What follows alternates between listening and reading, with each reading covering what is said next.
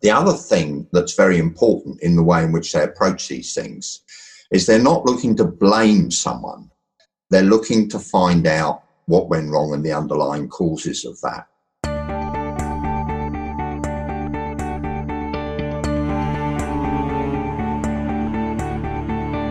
Hello, and you are very welcome to this, the final episode of the Hidden Power Podcast, Series 1, Proof of Concept. We've heard from pioneers bringing new ways of thinking to practical social challenges, from it's all feeling very stuck to change is possible. We see it every day. And we've heard about some breakthroughs in dealing with prevailing complex issues. A central challenge is climate change, and I often think of Buckminster Fuller's idea, Spaceship Earth. And with that in mind, I wanted to theme this episode around a post-crash analysis in 1935 that led to the widespread use of something anyone who has flown will be familiar with, the Preflight checklist. It's a great story, and I will put a link in the show notes. Conveniently, Ed has already applied this globally recognised post-crash analysis model to government, and has also devised a kind of pre-flight checklist for Spaceship Earth. More of that in a minute. First, a relevant digression relating to this ideal of a global learning engine. So this is for the University of Oxford Side Business School's Skoll Centre for Social Entrepreneurship. 3,500 entries to the competition for systems thinking. Also, and there were 31 finalists that we judged. I mean, all sorts of things, from modern slavery in Papua New Guinea, adolescent pregnancy in Peru, homeless in Vancouver, menstruation, and so on. Fake news, actually, as well. Immense variety. And the thing that so impressed me was, well, two things very much impressed me. The quality of the people that were doing this work. These weren't people attending the course. These are people in the individual countries. In individual countries, in higher education, in systems thinking, and they had to analyse one of these problems through systems tools, systems mapping, identifying levers and gaps for change. Their job was not to come up with an answer. Their job was to come up with what's called the solutions landscape. And what was so impressive was the sheer quality of these people around the world. So they're all early 20s, that sort of age. The lack of ideology that they brought to the table, their ability to communicate. But the other thing that was so extraordinary was that everywhere is different. You know, each of these countries is very, very different, and everywhere is the same. So adolescent pregnancy, sort of come across that as an issue. Homelessness, menstruation, fake news. I mean, the modern slavery in Papua New Guinea was something else. But even something like female genital mutilation in Somalia, well, that actually is an issue here as well. So you're then starting to say, well, okay, we've got these issues around the world. Why do we not have mechanisms to learn from each other as to the different approaches that people have taken? Interestingly, that's going back to earlier podcasts, that's exactly what happened with Japanese manufacturing. And people, the reason manufacturing works to such a high standard now is because people and organisations learnt from each other, but on a global basis. Ditto airline safety, absolutely astonishing levels of safety. People have learnt from each other, but on a global basis. In another book, not The Hidden Power of Systems Thinking, but Stand and Deliver, I think it is, you've talked about using a post-crash analysis as a way of analysing the state of governance. There you are. An aeroplane goes down. Now, safety on aeroplanes and indeed other modes of transport is absolutely paramount. So we want to find out what went wrong. The crucial point at this time is the governance of the investigation, the failure analysis. So this is an independent process. It has specialists and experts engaged in it. It's particularly interested in evidence and data and information and knowledge. And they piece all that together to work out why something failed. Well, it occurred to me that, failure in government is commonplace, and sometimes there are big failures.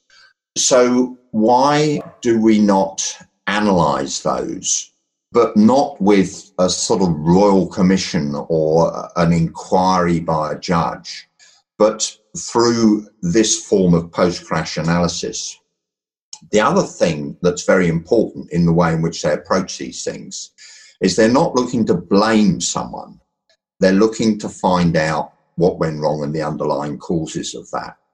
So let's take that and say, okay, we had a financial crash in 2008. Let's get an independent analysis of that and understand what went wrong. Now, what then happens in airlines and rail is that, and indeed all spheres, offshore wind turbines, ships, all sorts of things, is that you then, stemming out of that, have what's called design authority. So a design authority, again, brings together specialists. There'll be engineers, there'll be scientists, but there'll also be people out of government and regulation and so on, and people out of the industry that are building these things and the component suppliers and so on. So you get that group together, and that becomes the design authority, for example, for offshore wind turbines. Now, we need to take the knowledge and understanding from the crashes, from the failures, and put that into the design standards or guidelines. And then they start to look ahead. This came out of insurance. So there were the insurers. I think it started off in shipping. Ships are sinking. Why are they sinking? There's a very clear incentive to sort this out. The history of the development of why do we learn from failure? Why do we acknowledge failure, first of all, and learn from it? There's another very important point there in design authorities. Failure is not ignored. It's actually almost celebrated because while something awful may have happened, there's an awful lot to be learned from it. And the methods, where they end up are with these design standards. So what, for example, is the standard that we should now be applying, given there are hurricanes around, for the strength of a blade on a turbine on an offshore wind farm? And you might go down to specifying its strength. You might go down to specifying the materials and the shape and construction of those materials. Now, think about that for government and think about, okay, now we want to spec how to deliver child protection. This is where you've got to be careful because one side is engineering and it's very precise, but now we're moving into an area that's not as precise and the variables have just expanded. So in these circumstances, actually, if you took Eileen Munro's design specification, which was a lot about decentralisation, empowerment of the front line, having different feedback mechanisms, you could set that as a design spec for how you do child protection. Now, the other important thing for design authorities in ships and railways and all the rest of it is that they take knowledge worldwide. This is not something you say, well, in Britain, we're going to do it like this. If there's a plane crash anywhere in the world, then that knowledge will be applied to how planes are built around the world.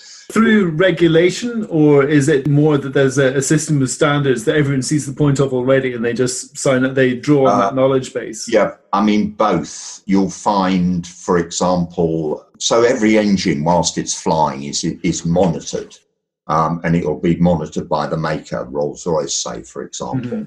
And they're checking the operation of that engine constantly. They're doing that because that will extend the life of the engine, but it'll also limit the number of failures of that engine. And so there are strong commercial and safety reasons. And I don't think there are any regulations on the end of that. I think they just get on and do it because it needs to be done. And the point here is that there are certain things that you can do because the technology is there. There are certain things You mentioned the pre-flight checklist. That may well, it will certainly be a regulation within the industry. Whether it's a government regulation, I don't know. That's pretty precise.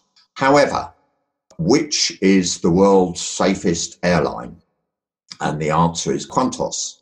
They never advertise it for the very obvious reason that the first crash they have, there'll be an enormous dive in their reputation.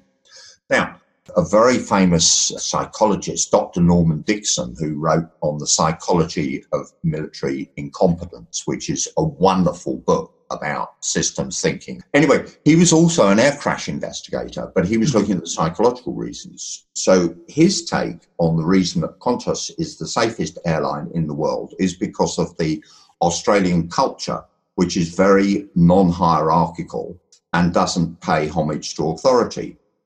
All of the airlines in the world came out of their military airlines when they were established post-war. So it's very much, you have a captain, he's in charge. If the captain says, press this button, you press this button. On the Australian flight deck, someone's coming in a bit too fast and the co-pilot says to the pilot, hey, Cobber, I think you're coming in a bit too fast there, mate. Have you got your flaps extended enough? You've got this feedback process going on. And that, in his view, in other words, that cultural influence was what makes Qantas the safest airline in the world.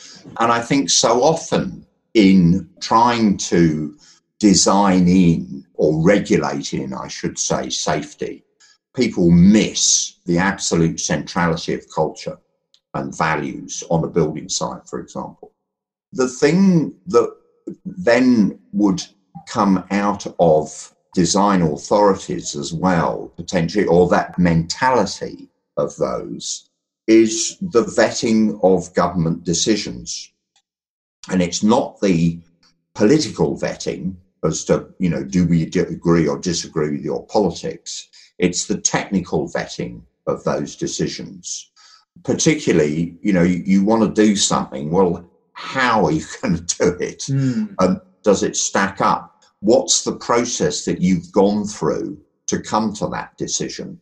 And have you, for example, consulted stakeholders, citizens? Vetting does occur in the system of government. You have committees of members of parliament, representatives from the second house. You may have separate institutions, and they do a certain amount of vetting. But it's pretty limited. It's fairly bureaucratic in mindset. And at the end of the day, in our system governing as it stands, if the government of the day wants to do something, it can do it because that's the system we have. It will just get the MPs as lobby fodder and it will be voted through. So you've got to have a much more robust and effective system of vetting.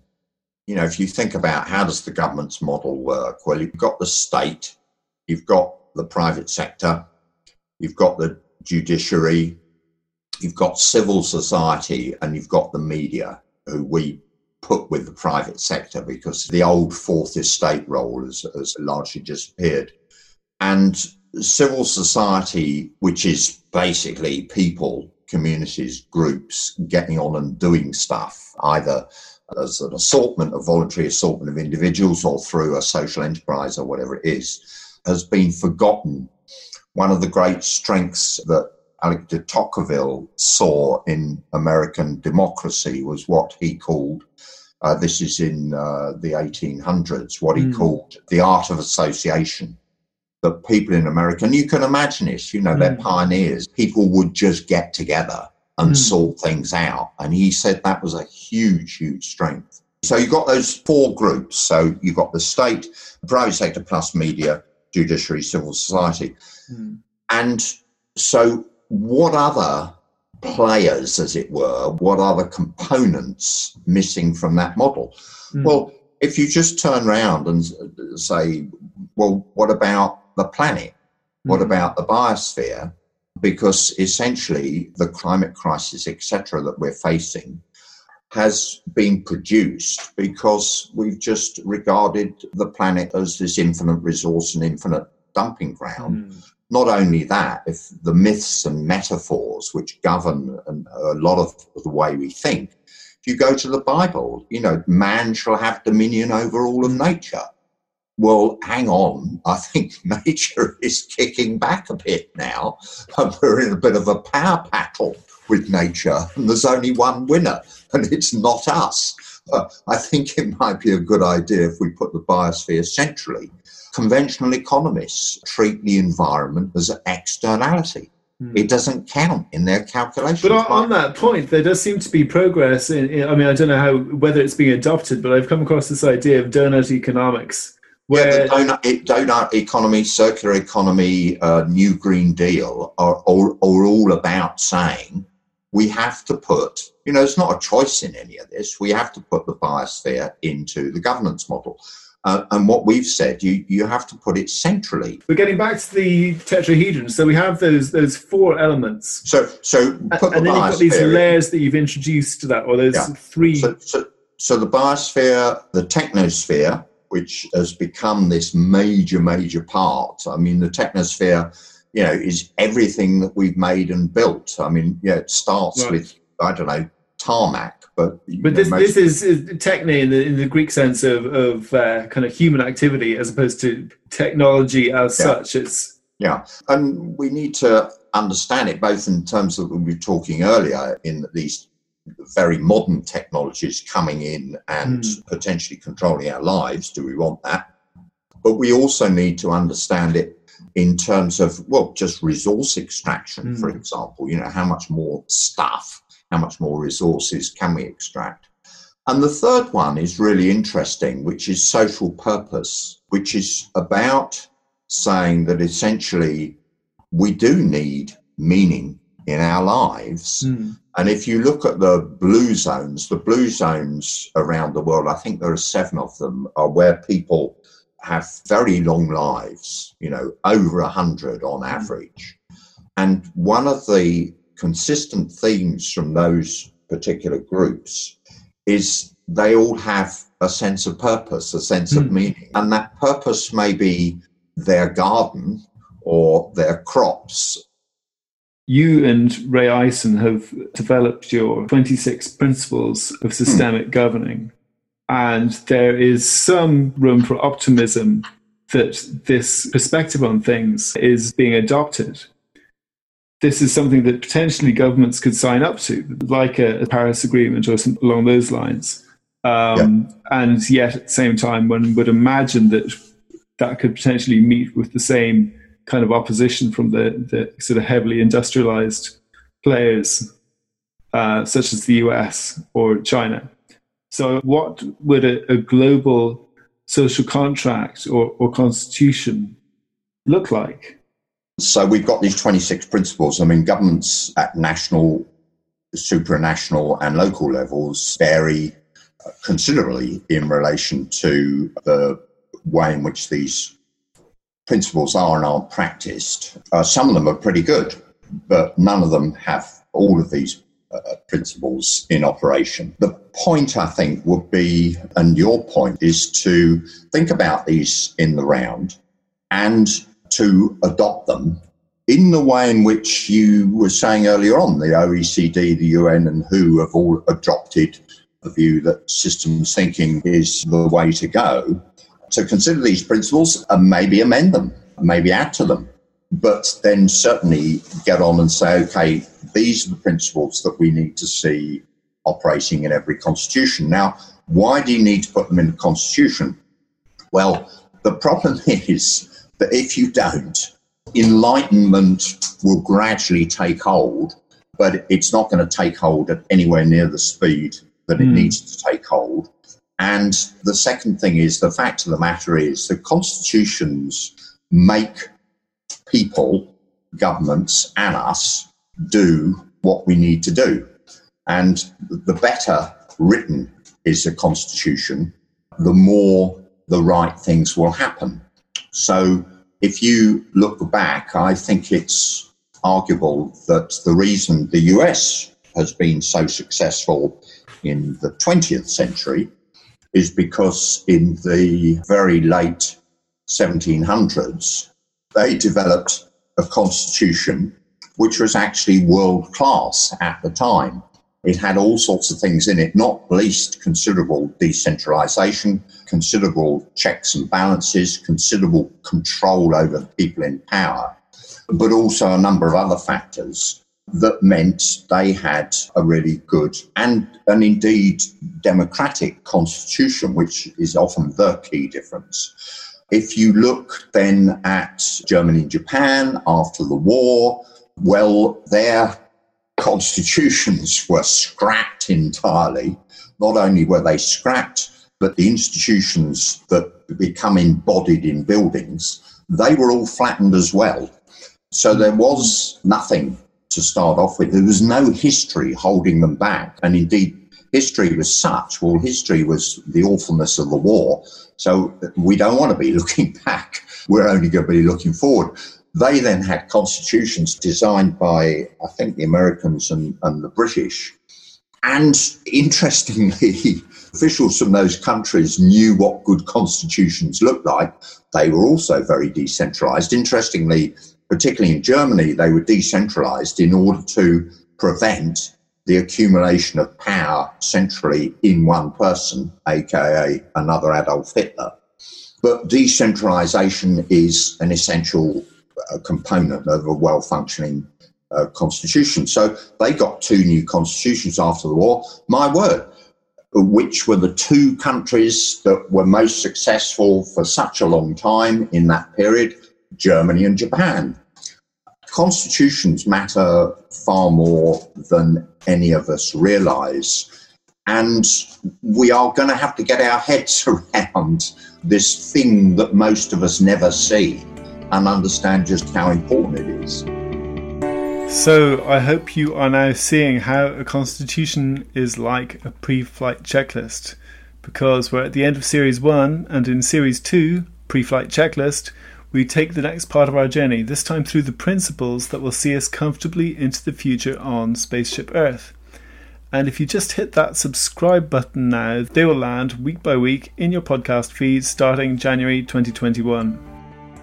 Change is possible. We see it every day.